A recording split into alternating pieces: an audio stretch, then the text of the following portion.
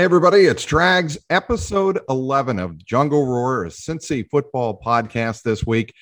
Is truly a special one for me. It's Ring of Honor week for the Bengals, and there's no one in Houday Nation more qualified to speak to the greatness of the four charter members going up on the east facade of Paul Brown Stadium Thursday night before a national television audience than my guest, Dave Lapham. Lap, thanks so much for joining me. My pleasure, Mike. Thanks for the invitation and the opportunity. So you played for Paul Brown in 74 and 75, played with and protected Ken Anderson from 74 through 83, played alongside Hall of Famer Anthony Munoz, and you were also a teammate of the great Rattler Ken Riley. Here's what I want to do, Lap. I want to get maybe one or two stories from you on each inductee and why they were special to you. And I'm going to start with Paul Brown. Obviously, he's the one who drafted you in 74 and made you a Cincinnati Bengal. You started for him in his final season in 1975 at right guard. What made Paul Brown to you one of the greats in the game?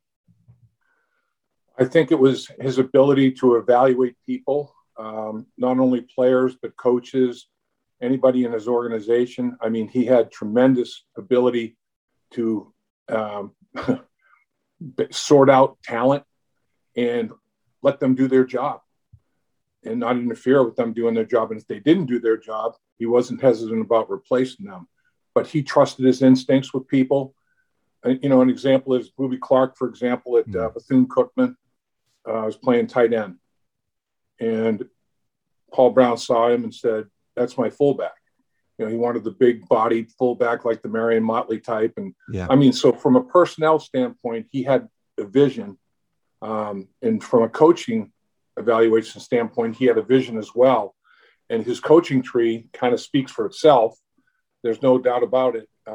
So he could identify talent and utilize that talent. I think he would have been a success in anything you get into. If he decided to get into business, he would have been president, CEO, whatever. If you got into politics, he probably would have been president of the United States. He just had that type of ability, I think, to lead and to identify leaders. He was very, very talented. There's no question. Was it? I got this question a lot from players asking me about Bill Belichick. I covered him for the last 28 years, and they would ask me, how do players not get intimidated by Bill Belichick? And I often found that fascinating. And I'm going to ask you the same question. How were you intimidated by the one and only Paul Brown when he drafted you toward the end of his career and he had already established the greatness of his career? How were you not intimidated when you came to Cincinnati in 74? There was I guess, high respect. I don't know about intimidated necessarily.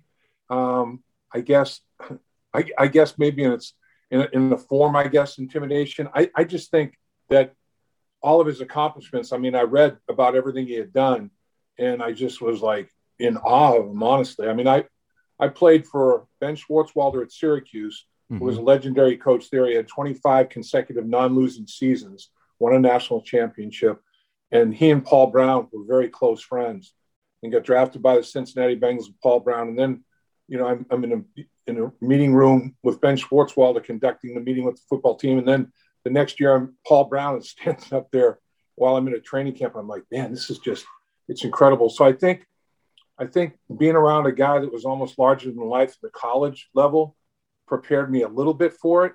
But Paul Brown overall was even though he wasn't big in stature, he carried a big stick. I mean, every player knew the power that he had in the National Football League. And Paul would say, "I'll not only cut you, I'll make sure you never play in the National Football League again." And players would be like, "He can do that." I mean, he knows a lot of people. He's a powerful figure in the National Football League. Right. So he would, intimidate with, statements like that and that sort of thing. But I highly respected his intelligence. I mean, he was just unbelievably intelligent. But he would get up there with his legal pad and his Ben Franklin glasses in front of a room full of, big athletes, and would have all the mistakes, and he'd single a guy out and just tear you to shreds in very few words. He was a master of that. It didn't take him very many words to just cut you to the quick. And there were grown men, I'm talking about grown men now, in that meeting wearing T-shirts that had armpits down to their waist, just fearing, being singled out by Paul Brown. And Paul was a master of utilizing peer pressure to his advantage. There's no question about it. Is it the teaching? Because Belichick would always talk about this. The teaching aspect of his coaching is really what remains with us today. The way he broke everything down and taught the game of football to his players. Would you say that was his greatest contribution? I think that that's what he said a football coach is. A football coach is a teacher. And he had great respect for some of the teachers that he had as he went through his education. So I think that is. And I think some of all the things, little things like, team meetings, staying in a hotel, even in a home game, and gathering together in a hotel to basically have more sessions as a team and teach more, film, breaking down film. All the little things that you think about. Paul Brown was the first to do it, not just the face mask where, he invented the face mask. I mean, that's the obvious thing, but all the things that he did that, like Bill Belichick will say, I've heard Bill Belichick talk about it. He said, a lot of the things that I do as a coach with the New England Patriots today, Paul Brown started doing in the 50s. And it's just carried all the way through. And that's a visionary. There's no question about that. We're going to move on to Anthony Munoz, the only Bengals player who wound up in, or so far has wound up in Canton in the Pro Football Hall of Fame. And of all of the great stories of Anthony Munoz, to me, some of the stories off the field, how he helps still here in the community in Cincinnati. Paul Dehner of The Athletic recently had a sensational story on his contributions to the community and how he's helping out the youth become more educated and get more opportunities. That's what sticks out to me. What was it like being a teammate of Anthony Munoz coming out of USC when he did, I believe it was in 1980? Well, just from a football part of it, when he was drafted and came to Spinney Field where we used to practice, he had a big head of hair, like a big Afro type hair. Right. And this guy was gigantic. I mean, he was a lot bigger coming out of USC. He transformed his body a little bit, but he was massive. And he would, stand in a doorway and you wouldn't see any light around it. He just filled it. And I'm like, this guy is the biggest human being. And then we went out in the field and he was moving around like a 185-pound defensive back. His feet were so sweet and he changed direction so fluidly and so easily. He bended his knees, super athletic. I mean, that's the thing about Anthony Munoz. Is I've said it many times and I mean it. He's the best athlete over 250 pounds I think I've seen. It's just incredibly gifted. He was a relief pitcher, third baseman on a national championship baseball team at USC. I mean, baseball was his first love. I know he was telling me about when he was a youth playing baseball. Frank Pastore, the former Reds pitcher, was pitching, and a bunch of scouts were there to see Frank Pastore, and Anthony took him deep twice. And they're like, who's the big Mexican kid, And he was a heck of a baseball player. But he dominated at the tackle position, and he would finish blocks in pass protection and in the running game where he would literally pancake guys to the ground, just finish them. And I've kidded before that, International House of Pancakes, IHOP, they lost a big opportunity for a lifelong partnership with Anthony Munoz because he was pancaking people left and right, and equally effective pass protection, run blocking. I mean, he set a standard that was, in my opinion, was so high. And so that's as a player. But then as a human being, as great a player as he was, he's even, that much special, equally special or more as a human being. And guys were afraid, didn't want to, if a guy cussed around Anthony Munoz, everybody immediately apologized. He was a man of faith, and that was his whole life, and it still is. And he still just everything is about helping others. And He wants to make the world a better place any way he possibly can. Just a gem of a human being, and I think he's a community jewel. He's one of those guys that is going to do good things for the city of Cincinnati, well beyond his playing days. We knew that when he was a player, and it's held true. People around the country, I think, look at Cincinnati in a better light when Anthony Munoz is out there representing the city like he does, doing all the things he does around the country and the world. What was it like playing next to him? I mean, I believe it was in '79 you moved to left guard. Is that right, Dave? Yes, it was 80. It was the 80 season. Yes. Got it. 1980. And that would be right when Anthony Munoz came into the National Football League. And he was the left tackle right away. You knew that, right? I mean, he had that kind of talent. Oh yeah. I mean, it was like, okay, well, everybody has to earn a position, and Anthony, you have to earn a position left tackle. You're in that position, pretty right away. I mean, there wasn't ever any debate or any battle. And we just basically called him the eraser, because he would eliminate the guy that he was working against. And Jim McNally would do it. Jim McNally would put matchups up on the board with everybody. You're going to be blocking this guy, and then maybe in the nickel, you'll be blocking this guy. And sometimes there'd be 2 or 3 people you might have to block during the course of the game, depending on, if it was the down lineman, a linebacker, what position you played, and all that sort of thing. But anybody that was in front of Anthony Munoz, as soon as everybody's matchups went up on the board, he just literally take an eraser and erase Munoz, the guy that he was blocking, the people that he was blocking, because didn't have to worry about him. Yeah, didn't have to worry about helping him. It's like, how do we figure out how to block the other people? This one's all taken care of. He was a unique football player. There's no question about it. I mean, I heard defensive linemen make some guttural noises during the course of a game when Anthony Munoz, caught him just perfectly and took him to the turf. Boy, he'd take the air and the life out of him. Quick aside, Jim McNally. Obviously, I spent a lot of time around Dante Scarnecchia, but before Dante, Jim McNally, I think one of the greatest offensive line coaches in the history of the league. You agree? I know you're biased, but what made him that way? I think he was the guru.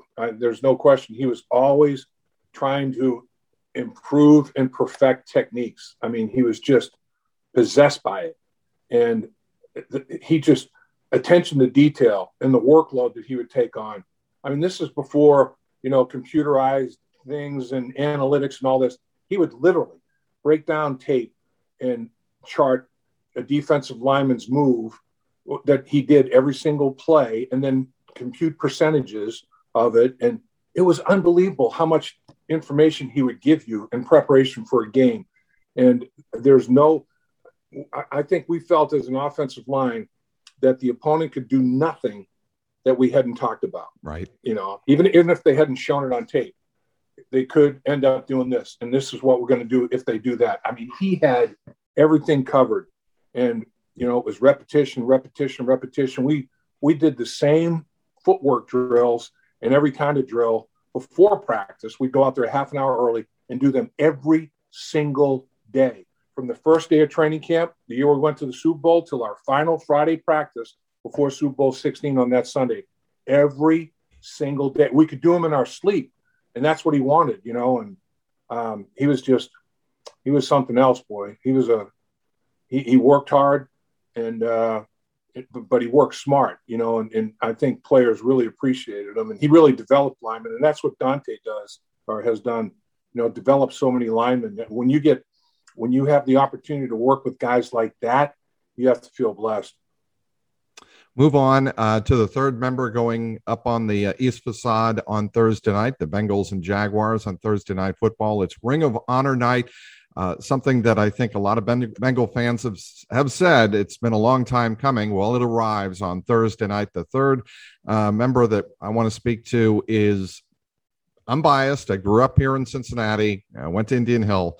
The most accurate passer in the National Football League ever is Ken Anderson. And that's what stuck out to me. And I'll tell you, Lap, people, obviously talk about the Bill Walsh, Ohio River offense, if you will, when Ken was starting, or actually, midway through Ken's first generation, Ken Anderson 1.0.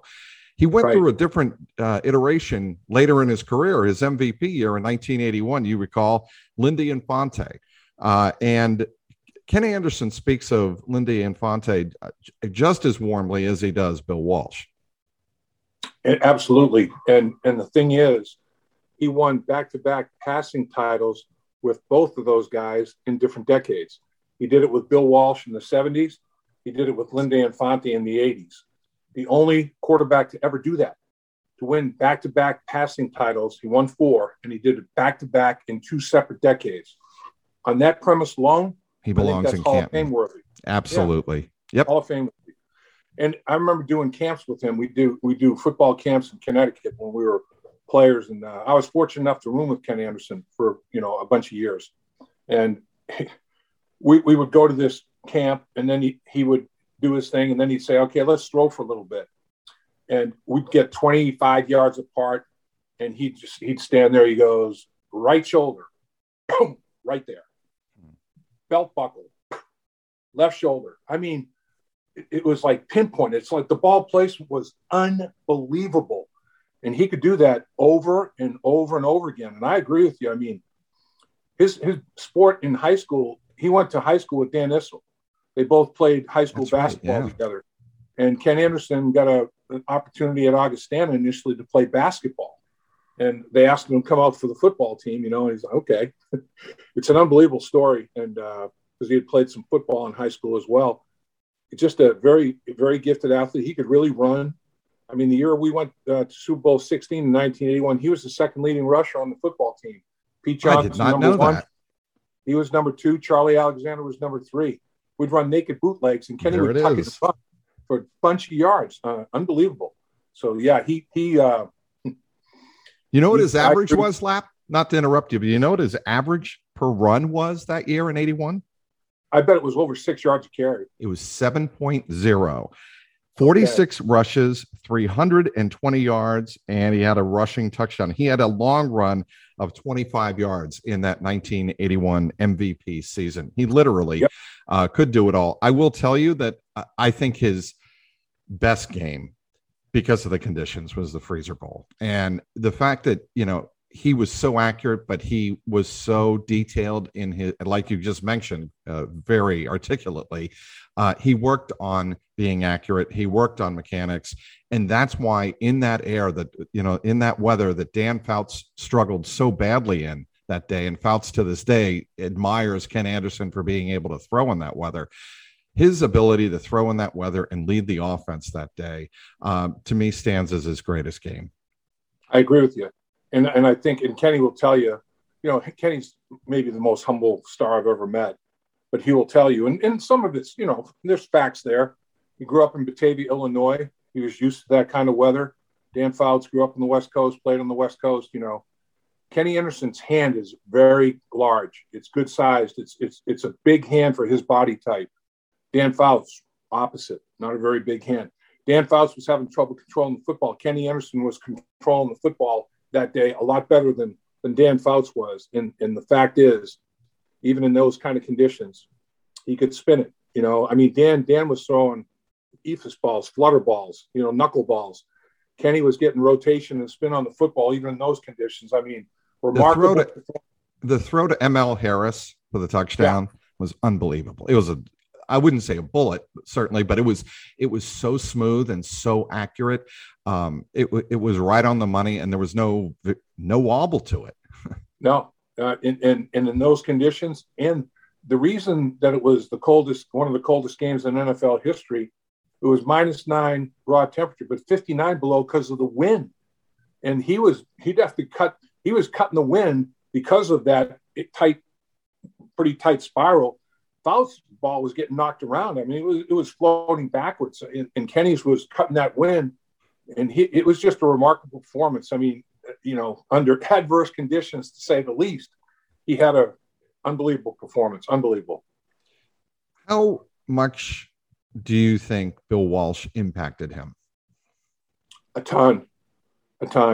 Kenny said that, I've talked to him about this. I said, What if you had been drafted by Atlanta, for example, and you had Van Brocklin and whoever the general manager was, and Van Brocklin was coaching you, Yes. as opposed to having, Paul Brown and Bill Walsh. It sometimes the luck of the draw makes a huge factor in a guy's career and his early development. And Bill Walsh, Kenny would practice 2 weeks before, at the beginning of every season after a little bit of off-season conditioning, and never throw a football. It was all footwork for 2 weeks, just working on different things for different protections and rollouts and all footwork, and then get in a throwing position but not throw the football. And then he would build, they'd start to throw this pass, throw that, just build. And Kenny credits a lot of his accuracy because of his mechanics. Bill is a stickler on mechanics, and Kenny credits, a lot of that to Bill Walsh. And then, he had a fertile mind. I mean, he was an offensive genius. There's no question about it. And Kenny will tell you that he was very, very fortunate to have Bill Walsh molding him in his early days, for sure. As a Cincinnati kid growing up, as I mentioned, obviously the 81 and 88 teams are teams that stick out as great teams. My favorite team, however, was the 75 Bengals for many different reasons, not the least of which is the way Ken Anderson played that year, but all the personalities on that team. The defense was spectacular. And I remember sitting around wondering if the Bengals were going to come back in that playoff game against the Oakland Raiders. And it was 31-14. And I remember Kenny, being able to march the team down the field a couple of times, get within 31-28. You had the sense that day that you guys were going to come back and win that game? I did. And we had a situation at the end of the game trying to come back to take a lead or at least kick a field goal to tie it. We had a protection issue where we had Boobie Clark on Ted Hendricks, and it was, back on linebacker. After that game, came up with slide protection. Slide the offensive lineman out there, have the lineman keep it big on big, because back-to-back pass plays, Ted Hendricks got sacks off of Boobie Clark, and you really can't fault Boobie. It was a mismatch, and Ted Hendricks Matt Stork was a great pass rusher. He was a handful of snootfuls for anybody. But that matchup ended up being a big factor down the stretch of that football game. And because of that, created another pass protection, in our offense. So that was kind of interesting. But, yeah, Kenny Anderson was after that football game, Gene Upshaw, Art Shell, all those guys were like, whoa, man, you got a quarterback there, man. You got a quarterback. We're like, yeah, we know. You guys do too. It was a great football game, but I agree with you. Kenny Anderson throwing a football is like art, and the book that he was a contributor in, The Art of Quarterbacking, it's a must read. Jack Clary, was the author, and Ken Anderson obviously was the big participant in the thing. And it's like a must read for all quarterbacks. I think it's an unbelievable piece of work. I spent many a Saturday afternoon at Boston College games talking Bengals with Jack Clary. And there you go. And he wrote, obviously the PB story. That's right. a must read for anybody as well. And he would always talk about the old man, and he would see me come and he'd bring me, he actually brought me a souvenir football from the 81 Super Bowl team. And I have very fond memories of one Jack Clary. The other thing I would mention about Kenny Anderson, I always bring up this clip from NFL Films. It was about the 75 Steelers. It was, one of their documentaries, whatever it's called. I can't remember it right now. A Football Life, on America's Game. Sorry, America's Game, the 75 Steelers. And there's a line in there from Dwight White about Mad Dog, about Ken Anderson. They could never get to him because as soon as they got the rush, Ken Anderson knew where his release was all the time. It was like clockwork. Well, the interesting thing is, after a bruising contest with the Pittsburgh Steelers, Bradshaw, Joe Green, all those guys invited Kenny into their locker room to go into the sauna and have some beers with those guys. And he accepted, and he almost missed the bus. It was close. he almost missed the bus, but he said, how do you turn down an invitation, from all those guys, to join him in the locker room? And he said, I couldn't believe it. I'm in the sauna with those guys drinking beer with the Steelers. I said, well, that's just respect, man. That's like, they can't pay you a higher tribute. That's unbelievable.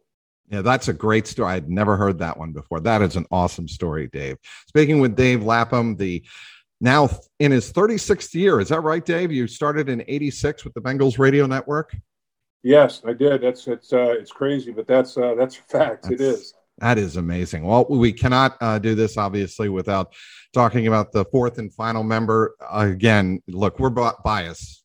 Both of us are biased. But the Rattler, Ken Riley, belongs in Canton. 65 career interceptions. And he had impacts on that secondary that were long-ranging, really made everybody a better player. And in many ways, like Anthony Munoz, and correct me if I'm wrong or I've got the perspective here wrong, he made everybody around him better and made you feel like a great teammate. No question. I mean, that Kenny Riley, when I was a rookie, may have been the veteran player that made me feel the most comfortable. I mean, he would always, after every practice, young buck, how's it going? What'd you learn today? I mean, just an unbelievable guy, and you talk to Chris Collinsworth, you talk to Isaac Curtis, you talk to all these receivers. He was like another coach. He'd say, hey, you tipped that route. Don't do this. Don't do this with your hips. Don't do this with your feet. You're tipping. I know what you're doing. He was unbelievable. And he would always offer things up, always trying to, make everybody on the team better, as good as they could be. And you look at this guy who's a quarterback at Florida A&M, never played, in the secondary before, and then comes in the NFL and does what he did. 65 interceptions, still an incredible number. In the era he played, if you threw it 20 times in a game, that was a ton. So he had, in terms of opportunities, he had far fewer opportunities to make the interceptions, but his hands were so good. I mean, he was such an athletic guy. If he dropped one, it was like, holy crap, can he drop the football? I mean, every time he got his hands on a ball, he caught the son of a gun. He was just remarkable. But, I do think playing quarterback, he did have an understanding of, he saw the secondary play through the eyes of a quarterback. So he understood route combinations, leverage on route, on coverages, and he understood a lot of that stuff. He was a very, very intelligent football player and would impart that knowledge to his teammates. And again, just an unbelievably special human being. I've never heard anybody say anything negative about these guys. Kenny Riley, Anthony Munoz, nobody says anything negative about these guys. And that's a tribute to not only the great players they are, but the great human beings they are. They were great leaders. And I think most people know this by now, but Mel Blount says, you take one look at the tape and the career of Ken Riley, and the man belongs in Canton. That's good enough for me. And if it's coming from Mel Blount, who had obviously played, didn't play directly against him. He was a great Pro Bowl, all pro corner himself, someone who is in Canton. When you hear that kind of praise from a great defender, I think it carries a lot more weight. I agree. And I know all the wide receivers that Ken Riley, when they were in airborne, he'd take their legs and feet out from under and they do a backflip and land on their heads or their shoulders. And that was an intimidating play. And Kenny, he didn't do it to intimidate. He did it to, well, I guess he did, to let them feel him, I guess, a little bit. Well, I mean, he did it all the time to Lynn Swann. And Lynn Swann, he was players, especially the Raiders, obviously, like to intimidate him. But I think with Ken Riley, like you said, he did it more out of technique. You're not going to make a big play on me. Right. And it's like, what I'm going to make you do is next time you're trying to high point a ball by jumping, 3 feet off the ground, think about it. Because if you might hear me in the vicinity and think about not doing that because you're going to land on your head or your shoulder. And he knocked some people woozy. There's no question about it.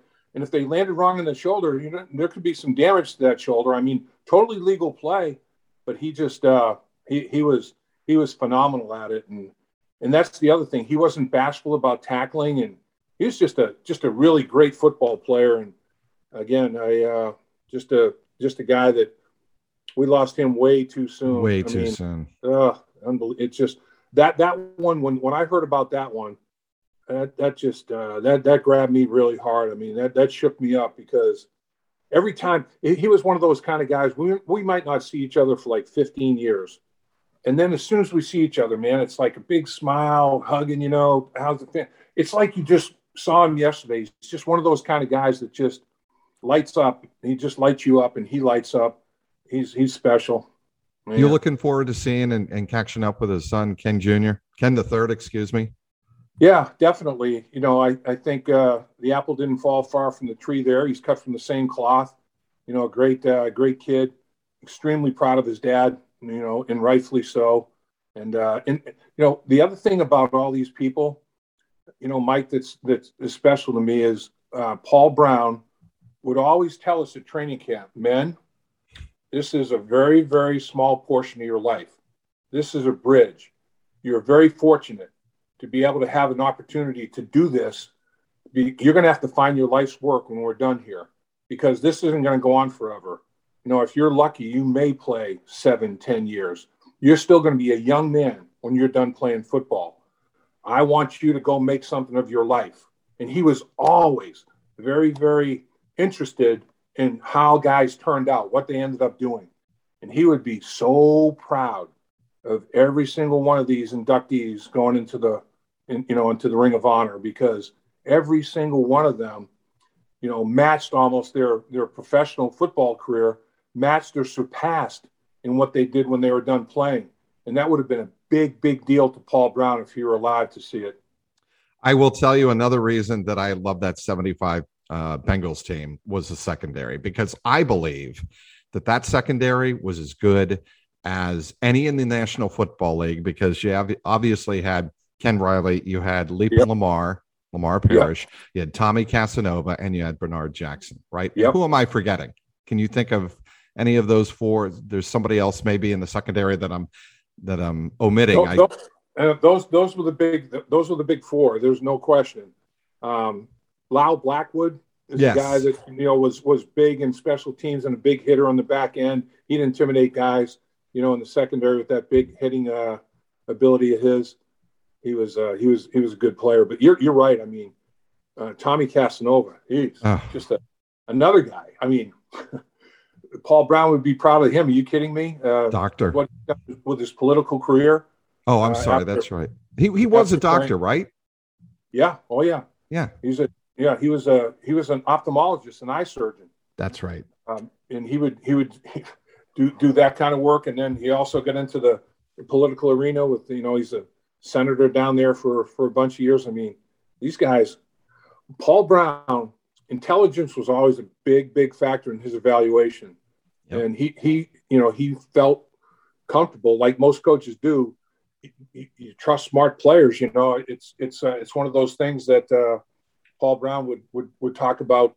Want to surround myself with as much intelligence as I can to put out in the football field. I feel much better about that. And he was that was a big deal. That was a tiebreaker, maybe even more than a tiebreaker for him.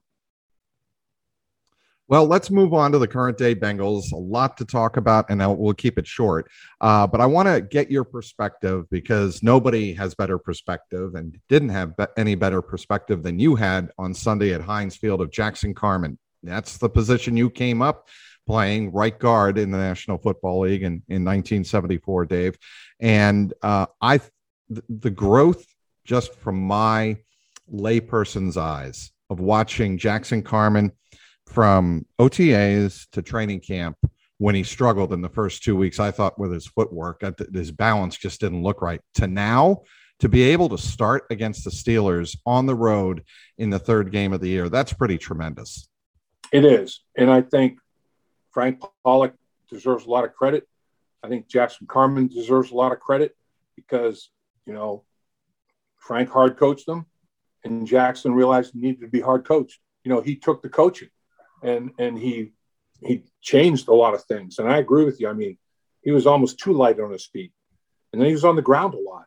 his balance just wasn't there. It wasn't good enough, I think. And I think his head was swimming, for a little while, making the position change and a lot of things that go along with it. But the improvement is dramatic, and he's a very intelligent guy and a very intelligent football player.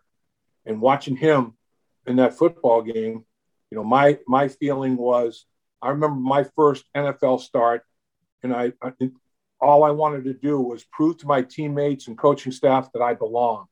And watching him, he definitely belonged. I thought he acquitted himself very, very well. And I remember after my first start, Paul Brown came up to my locker and he said, "Young man, I'm proud of you. The game wasn't too big for you. It was good to see out there. The game wasn't too big for you." I said, "Thank you, sir. I appreciate that." And that's kind of what I thought watching Jackson Carman in his first NFL start. The game wasn't too big for him. And I think he's got a bright future. I think, he's just still scratching the surface of what he can be. Well, it's interesting, Lap, because the first round pick for the Bengals, Jamar Chase, a lot of people wondered about him in training camp as well. Look what he's done. He's only the 10th receiver in NFL history with at least one touchdown in his first 3 NFL games. And then you have what Jackson Carman's been able to do and how he's been able to at least grow from training camp to the point now where, if he plays well, Lap, he may be able to supplant Sulafilo at right guard. I'm sorry. Sulafilo at right guard. Yeah. I mean, the thing that you want to do when you get your first NFL start, you don't want it to stop there.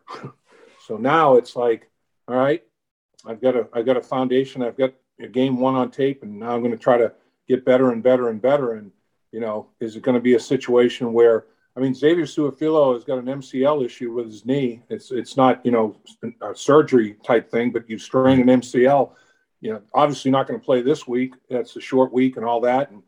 And if Jackson Carman shows that he's capable of getting the job done, he's a younger, stronger, more athletic version. Xavier Su'a-Filo is very intelligent. He knows where he's supposed to go and how he's supposed to get there. The question is, can he get there anymore? Whereas, Jackson can get there, but he's got to make sure that he knows where to go and how he's supposed to get there. So that's what you struggle with a little bit. But I think Jackson's very intelligent. I think all that's going to come to him quickly. I think his confidence took a major step forward after this first game against the Pittsburgh Steelers. It was good to see. Now, I don't know if Tyler Boyd, he is a tremendous receiver, and I love his personality. But what he said on Monday about the way the Steelers handled themselves, I don't know, Lap. It was a bit of a kind of an eerie, for me, a bit of a hesitant flashback to the terrible towel incident, the great terrible towel incident back in 2005. It's great to have confidence, and Tyler Boyd exudes confidence. And obviously it meant something to him being from Pittsburgh and going back there and having had so many rough losses. But what did you think of him coming out and saying, the Steelers essentially quit on their final drive? Well, I know what Paul Brown would have said. Paul Yes. Brown, he would just come out and say to us, do not say anything during the course of the week that could end up on the opponent's bulletin board. Don't do it. Don't do it. Be smarter than that. Don't let your emotions get the best of you. And Tyler Boyd, he made Ingram look silly. Ingram tried to knock him back out of the county that the stadium's in, and Tyler Boyd just, that's not going to be enough, and shook that off and took it in for a touchdown. That kind of set the physicality tone in my mind. Yeah, it did. It's like, hey, you got a wide receiver on an edge rush guy who's in zone blitz, dropping the coverage, and the wide receiver wins on that contact. They're ready to play. Get the big boy pads on here. So, yeah, maybe I don't know. Maybe the emotions obviously got the best of them. It's a different era.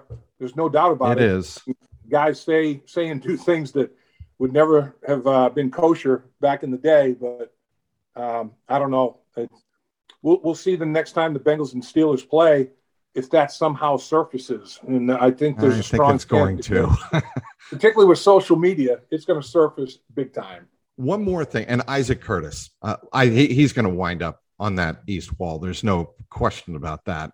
I don't think anybody who ever remembers Isaac Curtis doubts that for 1 second, especially someone who played with him like you. That catch that Jamar Chase made down the left sideline, fingertip, reminded me, you might remember this one. I believe it was at the end of the 82 strike shortened season, down the right sideline of the Astrodome. And it was part of Ken Anderson's, at that time, record-breaking consecutive completion string.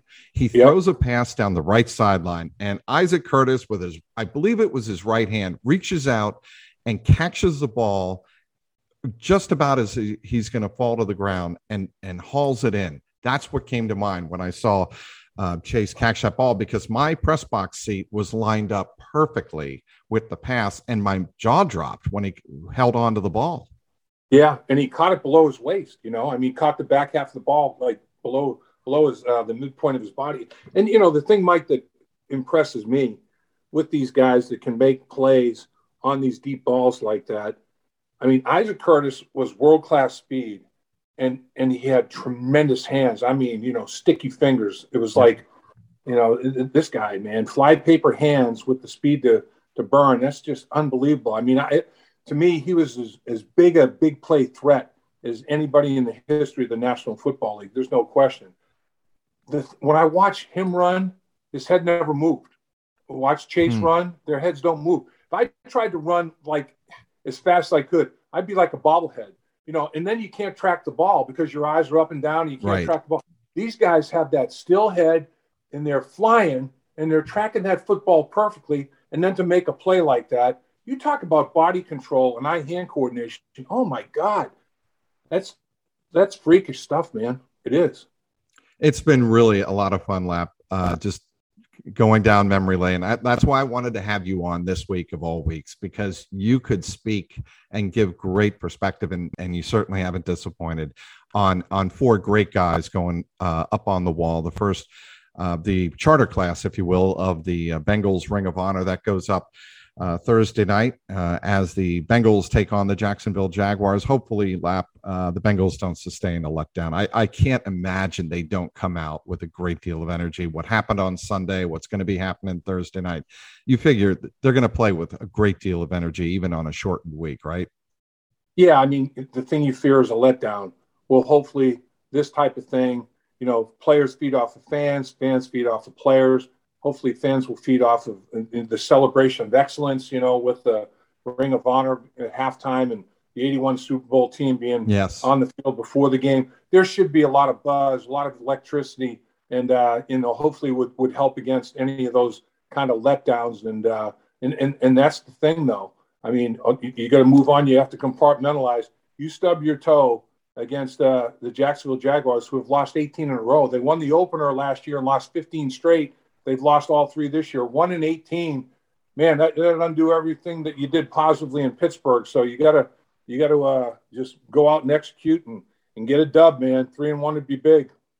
By the way, I don't want to wrap this up without asking you about 81. And we talked about it very briefly, the Freezer Bowl and whatnot. But what are you going to be doing in terms of halftime or throughout the day, catching up with those guys, or maybe the day before? Yeah, it's gonna catch up with some guys the day before. We're gonna do a radio show, at the Holy Grail. Kenny Anderson is going to join us for the first hour of our show from 6 to 8 on Wednesday over at the Holy Grail, and other guys I think will be stopping in. A bunch of guys are getting together at a hotel downtown from 7 to I guess whenever on Wednesday, and then the Icon Music Theater. Everybody's going to be going over there for a Q&A with season ticket holders and getting together and talking old stories and old times and all that sort of thing. I don't know what I'm going to be able to do once the game starts. I don't know if I'm going to be able to be down on the field, with the 81 team or not. I just am not sure about that. There's probably a good chance that I won't be able to do that. And then guys are staying around, going out with a bunch of guys on Friday night to dinner, guys that are staying in town. So it's going to be a fun week. I'll be seeing some guys that I haven't seen for a long time. Fortunately, the city of Cincinnati is a great place to raise a family. A lot of guys did stay here after their playing career. Amen. But a bunch of guys haven't as well. So to see those guys that in some cases haven't seen for quite a while, man, it's going to be great. By the way, we didn't mention Forrest Gregg, obviously the late great coach of that 81 team. And I just, before we wrap up, Lap, your thoughts, your best memories of Forrest Gregg and what you'll be thinking about on Thursday night about your head coach that year. Yeah, I mean, Forrest Gregg was unbelievably demanding. There's no question. He got the most out of everybody.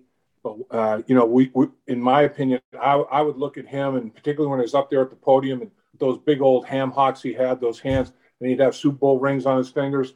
And I'm looking at him and saying, yeah, he's asking a lot. He's demanding. But that guy played for Vince Lombardi. He's not asking us to do anything he didn't do. And look at those rings on his fingers that, are a justification to everything he's talking about. So he had instantaneous credibility with me and, obviously a bunch of guys on that football team. And he was tough, man. He really was. But he'd start to twitch. He had this. When he got upset, he'd start twitching. It looked like a rabbit nose a little bit.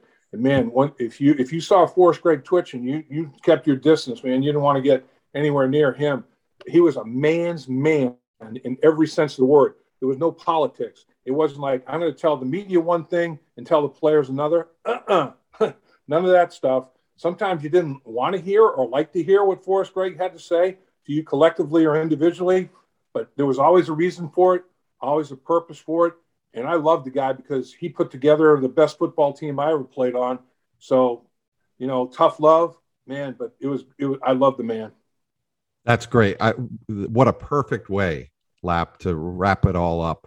I want to thank everybody for listening to this episode of the JungleRoar podcast. Also want to thank the one and only Dave Lapham.